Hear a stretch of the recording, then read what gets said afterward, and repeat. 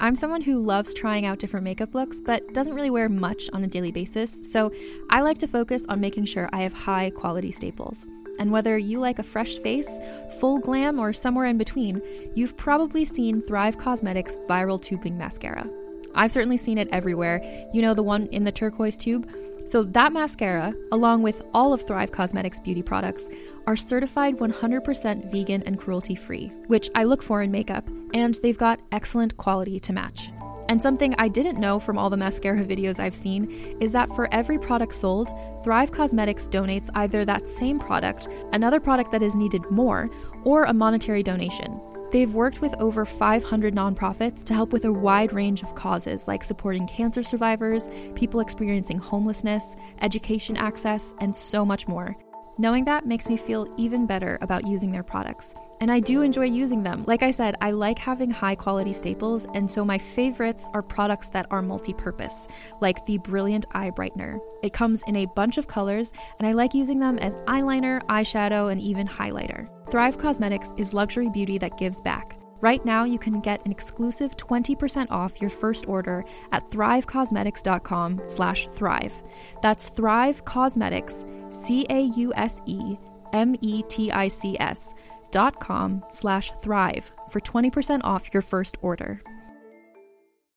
Another day is here, and you're ready for it. What to wear? Check. Breakfast, lunch, and dinner? Check. Planning for what's next and how to save for it? That's where Bank of America can help. For your financial to-dos, Bank of America has experts ready to help get you closer to your goals. Get started at one of our local financial centers or 24/7 in our mobile banking app. Find a location near you at bankofamerica.com/talktous. What would you like the power to do? Mobile banking requires downloading the app and is only available for select devices. Message and data rates may apply. Bank of America NA, member FDIC. Hi, I'm Keegan. And I'm Madigan. And you're listening to Your Angry Neighborhood Feminist. This is a podcast where we explore the world through our own personal feminist perspective. Hey, hey, hey. Hey, hey, hi, hi. So we are recording this. We're doing a double episode. So we're recording both of our episodes before the holiday on Wednesday in order to get them out for you all.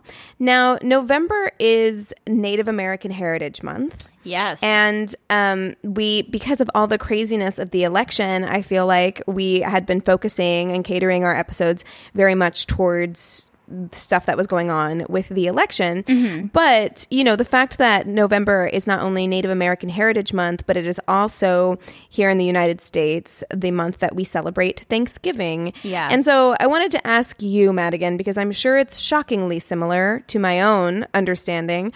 What was Thanksgiving like in school? How did they talk about Thanksgiving with you, like in elementary school? Oh my gosh. I have two really vivid Thanksgiving memories. One of them I think I've talked about on the show before. Another one was when I was in kindergarten, where we did the Thanksgiving play. I was one of the Native Americans, which I liked because I wanted to wear the colorful headdress, of course. But looking back now, I'm like, cringe. But we when were you're babies. Right. When you're little, I'm like, I want to wear the colorful, like, cool thing. And I remember being in that play. We have a video recording of it somewhere.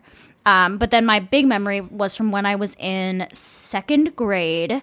We had it was the Thanksgiving celebration day where you dressed up as pilgrims, and the girls learned how to do cross stitch, and the boys learned how to build step stools. You did tell me. Yeah, this. And there was a few other where it was like a role playing thing of that, and then I remember also doing a role playing thing where half the class played Native Americans and half of the class played pilgrims. But I've got to say, from everything that I remember, it's a very, very condensed, whitewashed, friendly version of it, because, you know, it's a story that we know. And even when I'm reading what we know of the true story, while the actual event is not that far off from what we discuss in school and things like that, the context of before and after is something that is more important than the actual event. And the thing that was the most shocking to me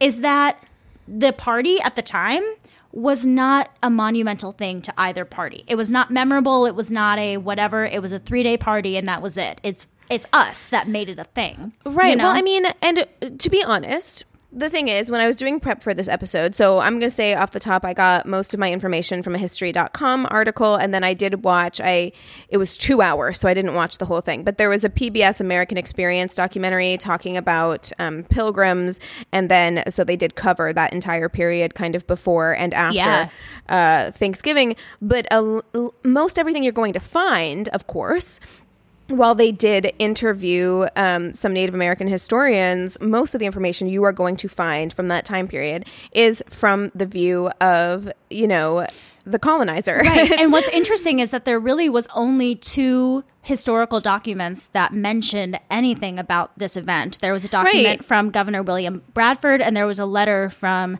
Edward Winslow, who was one of the passengers on the Mayflower.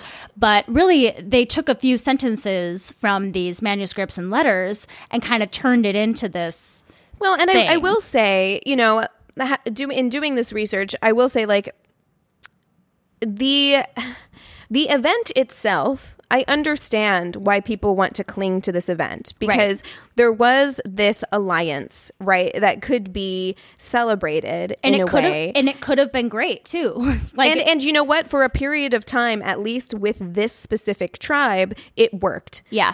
Between these two. Unfortunately, because of the nature of colonialism, it simply was not going to work forever. Because the colonists had a mission. They had, something, an objective that they had to achieve when they were there. And the way that we were taught in school, I feel like, was very much kind of reinforced this idea of like manifest destiny almost, where it was just kind of like by any means necessary. We got along, everything was great, and then it became a white city because that's what it was supposed to be all along. It's kind of like that vibe. Totally. Let's talk a little bit about the alliance between the Wampanoag tribe and the colonists. Oh, what do you want to do first? Do you mind if I start a little bit earlier? You do anything you want to do, sweetheart. Okay, so I just wanted to set it up because I wanted to kind of give a little bit of context as far as like why this alliance was important. In the first place, because even though, yes, Thanksgiving is very much framed as this kind of like mutual, isn't it wonderful that aren't we all getting along and isn't this wonderful? I do want to very much highlight that while it was a strategic move on behalf of the Wampanoag tribe, it was a very strategic move.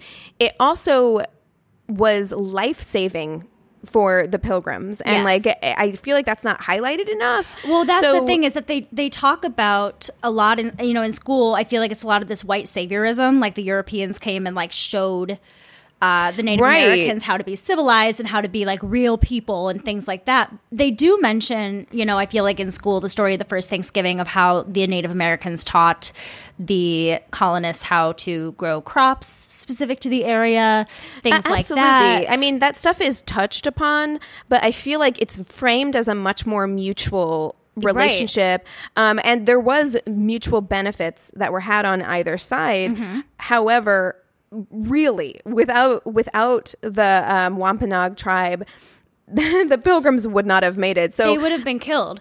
Yeah, the death rate was extremely high for colonists already. For example, by the time the Mayflower made its way over to the shores of what we now call America, Jamestown had been in existence as a colony for nearly 15 years. We always like to say like the birthplace of America is when the Mayflower landed on Plymouth Rock. Right. But the truth is Jamestown had been around for about 15 years at this point. Right. John Smith had been... He was the one that called it Jamestown too, wasn't it? I know he named it Plymouth. No, he came over into Jamestown but it wasn't him who named it Jamestown, because it was named after like King James. He named it Plymouth because that was where the Mayflower had come from. So he named Plymouth Rock. That's what I was thinking. I don't remember. I read that somewhere. To be honest, I don't remember. I'm not a history major. But yeah, there was a lot of... definitely the colonists needed the Native Americans also because they were on this trip, they lost half of their passengers to... Right. to emphasize, like, England had pumped in nearly 8,000 colonists to Jamestown, and yet they were struggling to keep the population over 1,000 due to, like, disease, harsh climate, danger of the journey itself. People died on the journey. And so about 100 people came over on the Mayflower in 1620, and they founded this Plymouth colony. But the first winter was so rough that people were getting sick with scurvy and other diseases, and 2 or 3 people were dying every single day. The Mayflower itself had been converted to a hospital for the sick and a hospice for the dying. So, like, as you said, by the time spring rolled around, nearly half of the original 100 who came over on the Mayflower had died, and something like 78% of women who had made their way over had died. Women and children. Yeah. It was 78% of women and children had died. So it was mostly dudes. And they were very happy that they had survived this horrible winter and gone through so much. And so that's why they kind of wanted to have this celebration. So the Wampanoag tribe wanted to have peace with the colonists, particularly because they had a rival tribe, and I'm going to butcher this so bad. I'm really sorry, but it's the Narragansetts, I'm going to say. That was their rival. And the Wampanoag had actually lost a lot of their population as well due to disease and illness. And they felt very vulnerable as well, especially with this rival tribe coming in and raiding and trying to take over, you know, their land and things like that. So they saw the colonists and their weaponry as being something that could be beneficial to them as well. Yes. So they sent in a young man named Tesquantum. They sent him in. You mean Squanto? It's Squanto. That's the same person. Oh, well, I don't know. That's not how they pronounced it in this documentary that I watched. Tisquantum is, you know who Squanto is, right? The Indian, the friendly Indian they call him? Oh, no. You don't know who Squanto is? No. He's like the most famous Native American of all time. You don't know who Squanto is? Disagree, because I don't know. No. He was friends with Pocahontas at one point, they say. He's like in that whole like world. I totally thought you would know who he is. Sorry, I'm like coming at you right now. But so his full name is Tisquantum, but they called him Squanto. That was his nickname. And he was part of a tribe that had been taken by the Spanish. He was enslaved in Spain. He learned English there. They tried to convert him to Christianity. He flat out refused. They eventually sent him back to what is now the Americas. So he was able to speak English as well as find the Wampanoag tribe and kind of latch onto them for his own protection. And his people had lived on the land where the colonists were currently living. So he basically showed up, he addressed them in English, he welcomed them, and he told them that the people who had once resided on that land, his people, had all perished due to a plague, and so there was no one there to contest them for that land, essentially. They were like, you can have it, it's fine. And they knew that it was interesting watching this documentary because they interviewed some Wampanoag historians, and they pronounced Wampanoag right, but all the white people said Wampanoag. Oh my God. Which I was just like, guys, you're on PBS. Do better. Yeah, there's definitely a few names in here that I'm like worried that I'm going to mispronounce, but I know how to say Wampanoag. Oh no, I definitely, I wrote things phonetically for things that I was like, I'm not sure if I'm going to be able to pronounce this correctly. But they were, like you said, looking for an ally against neighboring tribes. So then Squanto, I guess we will call him throughout the rest of this, left, and he returned 6 days later with the leader of the Wampanoags, which was and Massasoit. Massasoit. I heard them pronounce it Massoit. Massoit. That makes okay. I didn't watch anything. I just read things, so that's right. But I mean, I could also be butchering it. If we are, sorry. Yeah, Massoit. So they returned with him and 60 others essentially, and Squanto acted as an interpreter between the Wampanoag people, or the Wampanoag people. Wow, see? You just did it. I know, I did it. It's because I've been listening to stuff all day. And the leader of the Plymouth colony. And they essentially worked out this like groundbreaking treaty in which they agreed that they would not do harm to one another and that they would come to each other's aid in the event of an attack. And they also agreed that Squanto would stay and help them with the planting of crops. Yeah, he knew exactly. He stayed with them for 20 months, which is pretty a long time. Impressive. Yeah, so that's why I knew who Squanto was. I'm pretty sure Squanto might have actually been a character in one of the school plays that I did when I was younger. Maybe that's You're why probably I right. I mean, I'm sure that it was said to me in school. I'm sure that it was the guy. Like, he was the one that taught them everything. Yes. Yeah, so that's why I knew exactly who he was. But when I was writing down Tisquantonum, the whole word, I was like, who's this person? And then finally, because I had both names written down thinking they were different people, and then one article finally clarified that for me, and I was like, okay, that makes sense. But yeah, he was definitely very beneficial because these two groups were very, very wary of each other, like, because they both needed their protection from each other, but they also didn't have any real way of having an understanding. And I was doing some other reading that wasn't on any like major websites. I don't have my list of resources in front of me here, so I don't remember which exactly I got this from, but I had heard some stories about some of the other Native Americans that would just show up and just like have questions and want to understand. So that was kind of the beginning of that relationship, was having Squanto help the two parties understand each other to create some sense of peace in the area without the fear. Right. I mean, they were real allies. Yeah. So while, of course, there's stuff that comes later, which is very problematic. I mean, the whole situation, of course, is problematic. It's like white people coming over being like, this is ours.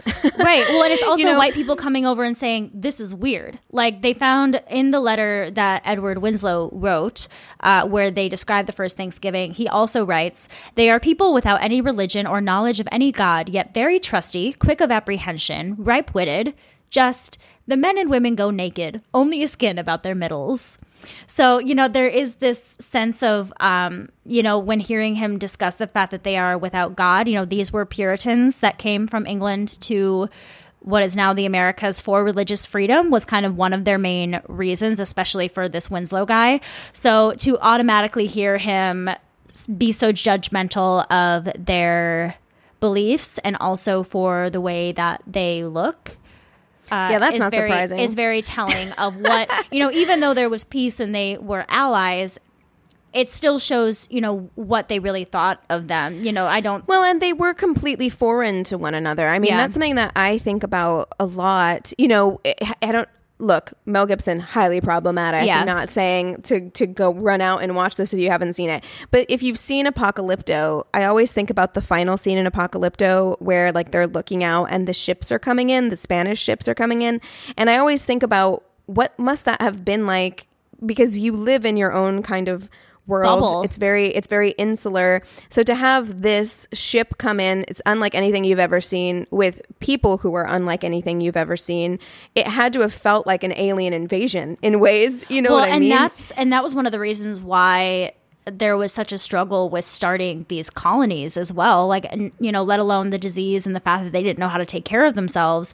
There was also the fact that they had to deal with this other group of people that they had no idea how to communicate with and deal with or understand. So the fact that they were finally able to make this work for some period of time was pretty monumental. Right. And even if it was only because clearly, I mean, it was mostly only protection. Because they needed each other. They did. But the fact that they were able to even set aside their differences for that amount of time, I mean, I think that is part of why people romanticize this notion of Thanksgiving so much. Yeah. And also because we in the United States have been able to whitewash it and paint this version of colonialist America that it makes us feel better. Is less bloodthirsty, right? Because we can point to this one moment, and we can say, see, it wasn't so bad, completely disregarding the genocide that happened both before and after. Exactly. Well, should we talk about the actual party? Yes, let's do it. Okay, so the colonists were super psyched. Again, it's mostly dudes. All the women and children died. So these guys are all super psyched that they're gonna have I think they said there were like 10 women. Like, it's like that's it. That's, and then like, that's what I have written down. It was 10 women, and it was like, I don't remember how many men, but it was quite a bit of men. So many bros. It was legit. Bros everywhere. And I read this in an article where they were like, who made all the food? There was 10 women there. Like, how did all this food get made? A lot of the men party? and children. Like, I think I read the same article where it was just like, a lot. There weren't that many women, so it was mostly the men and children who were making food. It was interesting to see also what they ate at the first Thanksgiving. Yeah, it's funny because the whole thing with turkey, I guess, came up because in one of the documents they found, it was written that they had caught a lot of turkeys that year. And that they did eat fowl. So they could have eaten a turkey, but it's possibly not, there's no way and they of did knowing. Eat cranberries because that was new to the land. Yes. But it was more of like a kind of sour garnish. They weren't like, there wasn't sugar or anything to like sweeten the cranberries the way that we would eat them today. Yeah, you know? It would probably just be a way to like season things. So anyways, these frat bros are so excited that they survived the winter that they run out with their guns and start firing them in the air because that's what you do when you're super happy, right? So, well, and they'd managed to get like a shit ton of crops. Crops, yeah, you know? Yeah, they were super Thank you, psyched. Squanto. They got so many crops that year. Again, like I cannot emphasize enough how like without him and without the help of the Native Americans, we wouldn't be here. And that kind of like allyship that they had, there is no way that they would have prospered the way that they did or, you know, been in a place where they wanted to celebrate the harvest that year, you know? Totally. So they went out and shot their guns, which really scared the Wampanoag people. So the sachem or the chief, which is, how did you say it? Mesoit? How did you say it? Massoit. I think is how they said it. And 90 other Wampanoag people showed up to defend the place. So just picture this. There's white guys in the woods. This is what I'm imagining. Shooting guns off. And the Native Americans are freaking out. I would assume they're probably thinking they're under attack. So they're getting ready probably to go to war and running toward whatever this thing is. And then they realize when they show up that it's their buddies. So they don't fight and they bring along food and they party for 3 days straight, which I think is kind of crazy. Because if they didn't have that relationship before and they had just shown up, it would have been bloodlust. Like, it just would have been everywhere. So, yeah, there's no, like, accounts differ as to, like, how the Native Americans ended up there. You know? Yeah. There's, like, a couple different, like, accounts as, like, why they were there. But what we do know is that once they got there, you know, there was 90 of them. They actually outnumbered the English. Yeah. There were more natives than there were English at this event. But once they got there, they saw that they were having a harvest celebration. So they sent their men out into the forest and they came back with 5 deer. They butchered 5 deer to add to the feast. So, you know, as far as like kind of relating it to modern day traditions and how like everyone kind of brings something to the table, right? That's kind of what they did as well. They brought venison to the table. And, you know, the group also, in case you're curious, the group also probably ate fish and shellfish. Yeah. There was a lot of like lobster was abundant in the region, as well as fruits and vegetables, cabbage, Eel. carrots, cucumbers, leeks, lettuce, parsnips, pumpkins, and also a lot of native plants that they had learned to cook from the Native Americans, such as Jerusalem artichokes, garlic, and cranberries, as well as walnuts and chestnuts. Yeah, and wasn't corn one of them as well, or did they already have corn? Yeah. So, yeah, that'd be kind of. Shellfish is the one that I think is kind of funny, but it makes total sense because of the location that they're in, that they would have a lot of and fish. the time of year, yeah, for sure, totally. But yeah, I mean, this was like a 3-day rager. So they're feasting, they're playing games. You know, it's described that they're playing games together. Yeah, you know, which is kind of an interesting thing to think about.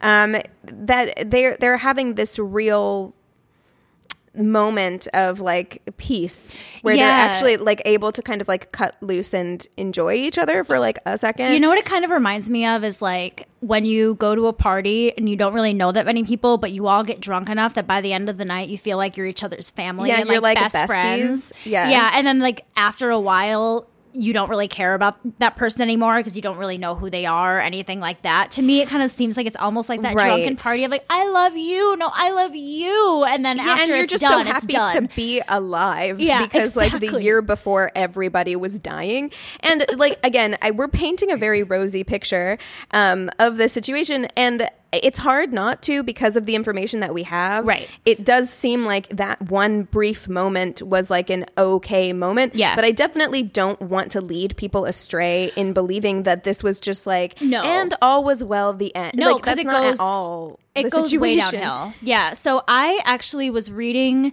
some stuff by this woman named Linda Combs, who is a Wampanoag Indian, who is a Wampanoag Native American woman herself, and she's also an educator, so she's done a lot of like writing and research about this stuff. And she had a really wonderful thing to say about colonialism that I think made a lot of sense.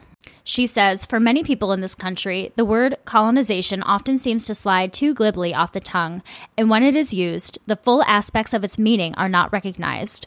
The deeper, dark meanings of the word have been bred out of American history. However, some people still carry associated attitudes and behaviors that go unrecognized for what they actually are. So after this happy time, it obviously did not stay. So after, I'm going to say his name wrong again, Massasoit's death. Yeah, I think that's right. It's easier for me to say the Sachem of the Wampanoag tribe passed away. Say that, Ben. We know what you mean. Yeah. His son, Metacom, took over, which I was like, it sounds very futuristic, Metacom. It does. Who actually renamed himself Philip, and they called him King Philip. So in 1675, the King Philip / Metacom War began. Unlike, it was 75, I think. 1675. What did I say? 65? Oh, I have 75 written down. I must have just said it wrong. Okay, thank you. Well, maybe I misheard you. That's totally fine.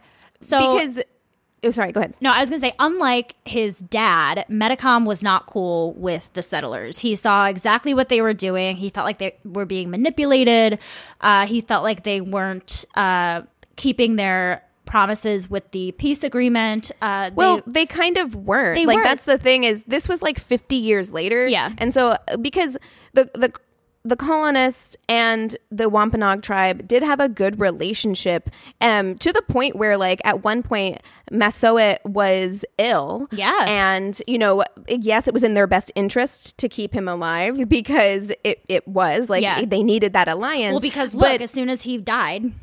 Right, but they also had like a good relationship with him, so they sent their doctors and medicine to him, and they actually healed him, and like their relationship was good for a while. But the further and further you got from that initial alliance, we see it even now with like the further you get from those personal relationships, the more it becomes easy to like dehumanize, and you have more people coming in from England, and you see it for what it is, because it's because when you know somebody, I feel like when they do bad things, or you know that person. You feel like you know that they're good people.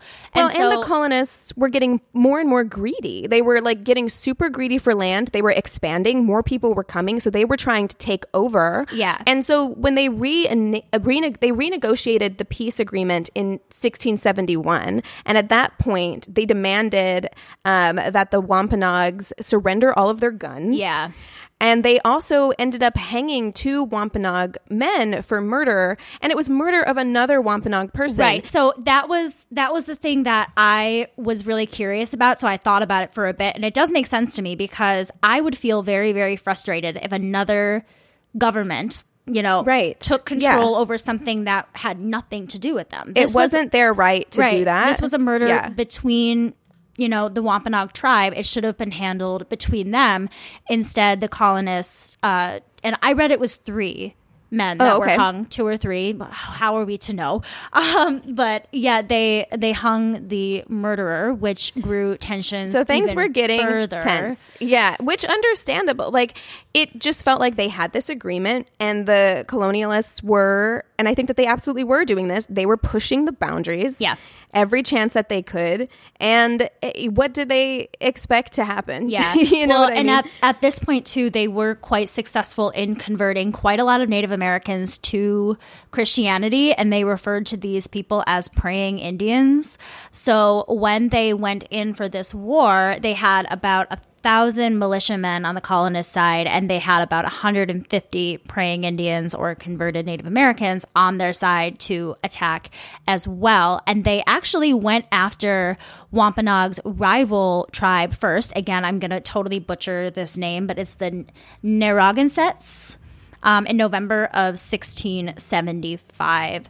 And during the war, more than 1,000 colonists and 3,000 natives died, including Metacom, who was executed. And after his death, his wife and child were taken to Bermuda, where they were enslaved for the rest of their lives. And I actually read that Bermuda has a really large population of Native American people because of the mass exodus of that's very interesting. Enslavement that they sent all these people out to Bermuda. But after this war, the Narragansetts, Wampanoags, Podunks, and Nipmunks were all virtually eliminated, and the native population was reduced by 40 to 80% in that area. Yeah, it's insane. It's wild. Now, I do want to say that like the Wampanoags and the other Native American tribes of that area, although Metacom was the one who staged the rebellion, which is why it's called King Philip's War, they did hold their own as far as they destroyed 12 colonial towns during this rebellion. Oh, it was complete chaos from what I've read. Like like both sides, everywhere was ruined. Like there were really no winners at the end, just by the state of the land from what you could see. Right. I mean, they completely destroyed the land, but as far as like the people and their culture, I mean, hundreds of Wampanoags and their allies were publicly hanged or enslaved by the English at the end of it. And like you said, the Wampanoags were left effectively landless. So we can have these conversations about this, one great day that was had, right? And like how there is something very heartwarming and touching about this, like, we can set our differences aside and have this allyship. But at the end of the day, it completely fucked them over. It backfired. And I don't know what I was going to say. It completely backfired. I find it really interesting how Thanksgiving came to be a holiday, particularly because celebrating harvests were things that were very common for Native Americans to do for a very, very long time. This was not, like I said, a new or exciting occurrence to have this kind of party. This was very normal. And also the Pilgrims or the colonists had, history within their own like religions and cultures of days of giving thanks and celebrating thanks and things like that. So it made sense that those two things went together, but it wasn't until Edward Winslow's letters were found that they started to kind of brew up this idea of having Thanksgiving be a national holiday. In the mid-19th century, there was a writer by the name of Alexander Young who rediscovered Winslow's letters and made it famous in his 1841 book called The Chronicles of the Pilgrim Fathers. And then there was also a magazine editor, and I didn't write this down in my notes, but I think I can remember everything. There was a magazine editor who had discovered Governor William Bradford's manuscripts that had been stolen during the Revolutionary War. So she was able to get those back shortly after Alexander Young found Winslow's letters. And that was used to kind of push for Thanksgiving to be made a national holiday. At one point, George Washington did name November 26th as a national day of thanks, but it was not an actual national holiday until 1863 when Lincoln gave his Proclamation of Thanksgiving, and he named every last Thursday of November to be Thanksgiving Day. Right. So from what I saw, I watched a history.com video kind of talking about like the progression of Thanksgiving. So they started doing kind of like Thanksgiving across the country, but it wasn't on the same day for every state. Yeah. So it was very like divided. Different states kind of celebrated Thanksgiving at a different time. I do recall reading now that somebody had said that the people believed that it should be each individual governor deciding when the holiday should be and not have it be a national thing. We're so individualistic in this country. Oh, yeah. It's bananas. But there was a woman named Sarah Hale who began a letter writing campaign to President Lincoln just before the Civil War. That's the one who found the manuscript. Yes. Sorry, I didn't mean to interrupt, but that was the woman. Okay, got it. I knew who you were talking about. Good. Yeah. So her name was Sarah Hale, and which I think is interesting that it was a woman actually. I know. She began a letter writing campaign to President Lincoln just before the Civil War, petitioning to make Thanksgiving a national holiday because she thought it was something that could unite a divided country. Yeah. Because we were on the brink of a civil war, right? And so she was like, this is something that we kind of already do as a nation. So let's unite us. Let's have one day a year where we kind of get together and give thanks. And that is kind of on the most basic level. That is kind of what Thanksgiving symbolizes for us. But the thing that sucks is that they have to then tie in this story of something that really wasn't all that monumental and has way too much of a history and backstory to possibly have it be a one-day happy event. You know what I mean? Absolutely. It doesn't make any sense. Absolutely. I mean, well, I get I get more and more angry the more I think about the ways in which my education was whitewashed in favor of colonialism, right? And even, again, I was talking in the mini about how I'm watching The Crown. Even the way they do address imperialism and colonialism and all of that stuff, but the ways in which this stuff was romanticized to me as a kid, that it really wasn't that bad, completely disregarding the massive amounts of bloodshed at the expense of the Native Americans, and only highlighting the good parts. While I understand that it's kind of like the Hallmark movie version that makes you feel good and warm and fuzzy, and we want that. To completely leave out the rest of it, I think, is doing a massive disservice to an entire culture, an entire community of people. And the thing that's so frustrating to me that is the most noticeable when it comes to our relationship between, I don't know what to call us, but I guess regular Americans with the Native Americans, like we all are just American people. Like we're all just one. And there seems to still be this like separating and animosity between us that just seems like I what am I trying to say? I just feel like because we never really rebanded in any sort of way, the holiday just feels icky.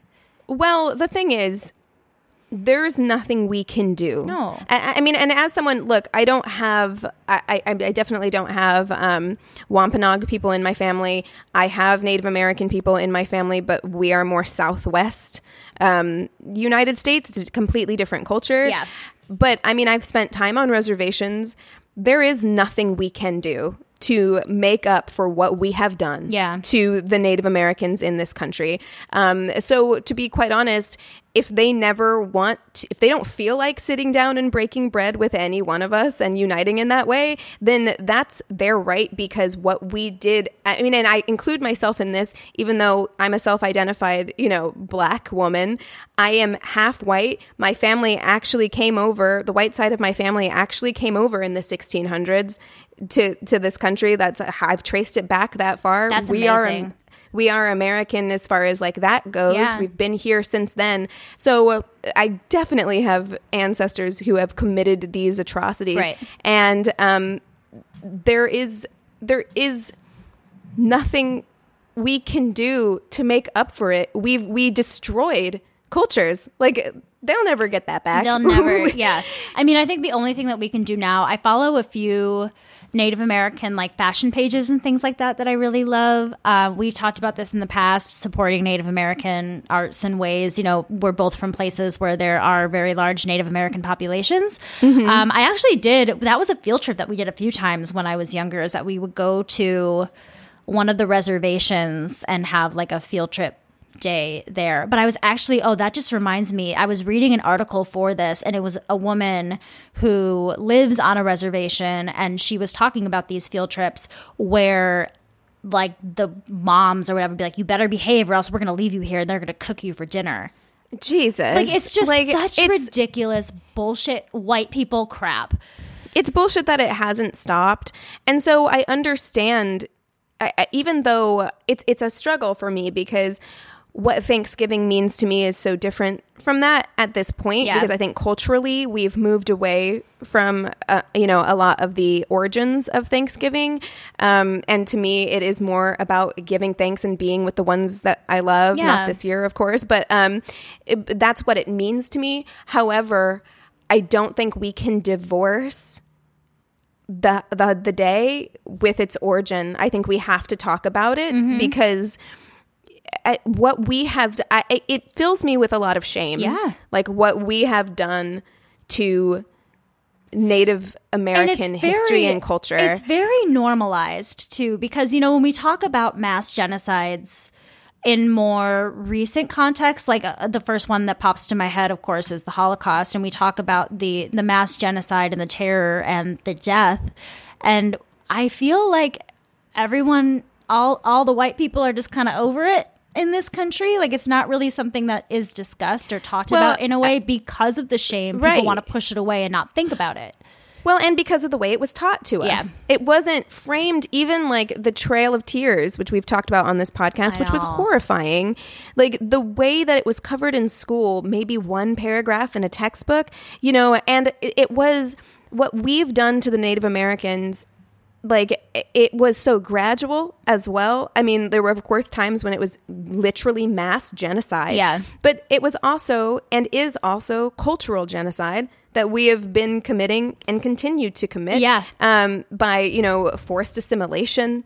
That's it. We committed forcing people to stop speaking their language, their native language, until those languages died out. We committed cultural genocide. Yeah, that's one thing. On top of everything else. That's one thing that Linda Combs, the Wampanoag woman that I read some of her work. That's one thing that she talks about, is that it's a slow and steady process. It isn't just this one massive event, although, we discussed, one event that happened where there are a couple events where there were, lots of people that passed away and died for the sake of colonization. But really, it is a very slow process through time of pushing people aside.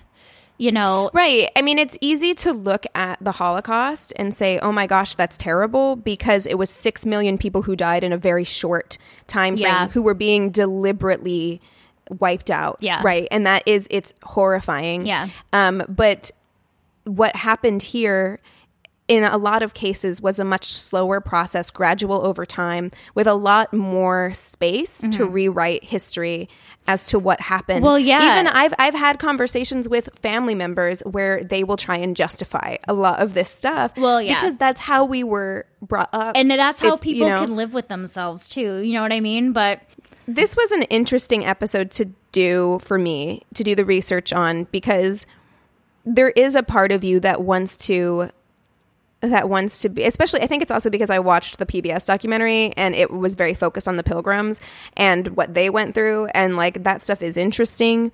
So there is always a part. Oh, yes. I remember what I was going to say. No, you didn't have to stop what you were saying. I just want to show you that I remembered what I was going to say. Well, I don't want you to forget. Okay. Well, but this is what I was going to say. So the reason that our history is so whitewashed, and like, this is like a duh Madigan, we know, but like the reason that we know all of this stuff is because the Native Americans did not have the same like tools of writing and storytelling that we did. Like, from what I understand, their history is more verbal and storytelling through time, where the colonists were actually able to record what was going on and write things down. So we didn't have the other side of the story. And that's the thing, is that I feel like the other side of the story is trying to be told very, very hard. And I feel like every Thanksgiving I see these articles where it does talk about the real first Thanksgiving and things like that, and discusses the hardships of the Native American people to this day. But I feel like it's because they still have to, like, they're just now trying to get their perspective into the narrative. It's going to take longer because we've had years of the other bullshit. Yeah. I mean, and again, like, as a result of genocide, like, when you wipe out an entire culture, especially an entire culture that mostly has a oral history that they pass down, who lives, who dies, who tells your story, Keegan? Yes, exactly. In the words of Hamilton, but you lose that. You lose that. That's part of why it's so devastating. Yeah, is because we don't get to have the other half of it, and. Those are the people who write the history books. That's why it's so important. And it is, again, what I was going to say is, like, I understand that these are conversations that can be difficult to have because you want to be able to look at that one day and that alliance and say, like, that was such a great thing. Just have that. And I feel like it's very much, it mirrors kind of what we have today. Of course, on a much less extreme scale, but this want, especially right now, to be able to reach across the aisle and have unity and have peace. But unfortunately, even now, even though that's something that we all want, we hear Joe Biden talking about reaching across the aisle and having unity and having peace. It can come at a cost. Yeah. Right? Like, and so it's something that you have to think about and just be aware of, Definitely. Yeah. So whatever Thanksgiving means to you, that's just something to think about. Yeah. And I always love learning these new things. I'm not a nanny anymore, so I can't teach T all the fun things that I like to learn during the show.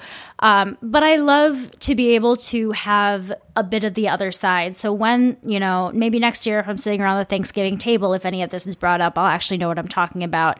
And just having more and more people, especially people who are not Native Americans, want to tell this story and be vocal about it. Because like you said, there's nothing that we can do. We did something horrible and wiped out an entire culture. But the best thing that we can do is to commemorate what happened in the best, most accurate way that we possibly can, so that the next generation doesn't grow up having the same beliefs that we did. Right. I would not, again, hopefully not this year. I hope we're not gathering in big groups for Thanksgiving this year. But the next time we are together, sitting around the Thanksgiving table, I do hope that you take this story with you. I'm not saying don't celebrate Thanksgiving, right? I'm not saying that. But I am saying if we are going to gather in a holiday that began this way, we should make an effort when we're sitting around the Thanksgiving table to educate the people around us about the first Thanksgiving. Exactly. I think it's important. And I wanted to kind of, I don't know if we're closing, but I did want to kind of get this quote in before the end because it kind of wraps up or summarizes in a much smarter way than I could kind of everything that we were talking about.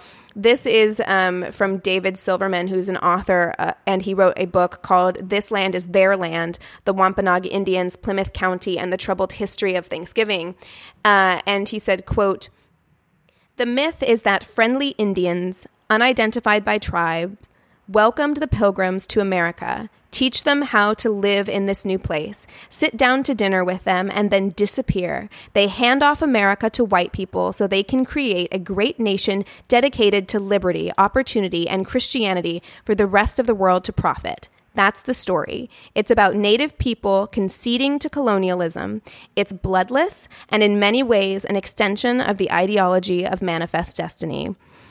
And that's really what it is. It's like and that's how it was taught to us. It's like it was like the passing of the torch. They came in, they were like, here you go, here are the keys to America, and we're out. Yep. You know what I mean? And like, that's not at all how it happened. Yeah, so definitely. Well, I'm glad that I got a bit more of an education. I hope that our listeners got a bit more of an education. For our listeners, if we have any Native American listeners, I have no idea if we do. It would be awesome. If there's anything that we got wrong or missed out, if there's anything that you want to add, that you want to say, that you want to rant and rave and be angry about, go ahead and message us, because any more information and education that I can get on this kind of stuff would be incredibly beneficial to me personally. I would love to know more. So please go ahead and email us at neighborhoodfeminist@gmail.com if you want to send us anything. You can also follow and direct message us on Instagram at Angry Neighborhood Feminist. We have a Facebook business and group page. You can rate and review us on the business page, and you can also chat with the other listeners in the group page. We have a Twitter that we sometimes use at YANF Podcast. YANF Podcast. You can also rate and review us on Apple Podcasts. We appreciate that so, so much. And you will be featured on Instagram for our Reviews Day Tuesday. And last but not least, if you don't already, go ahead and listen to us on that Radio Public app. It is a free way for you to listen, and it helps us just a teeny tiny bit. All right, we hope that you all had a wonderful Thanksgiving if you're celebrating. And if not, we hope that you just had a wonderful Thursday anyways. With all of that being said, we encourage you to rage on. Bye.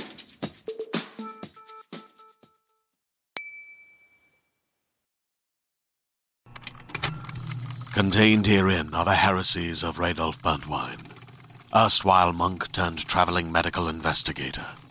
Join me as I uncover the blasphemous truth of a plague-ridden world, that ours is not a loving God, and we are not its favored children. The Heresies of Radolf Burntwine, coming January 2nd, wherever podcasts are available.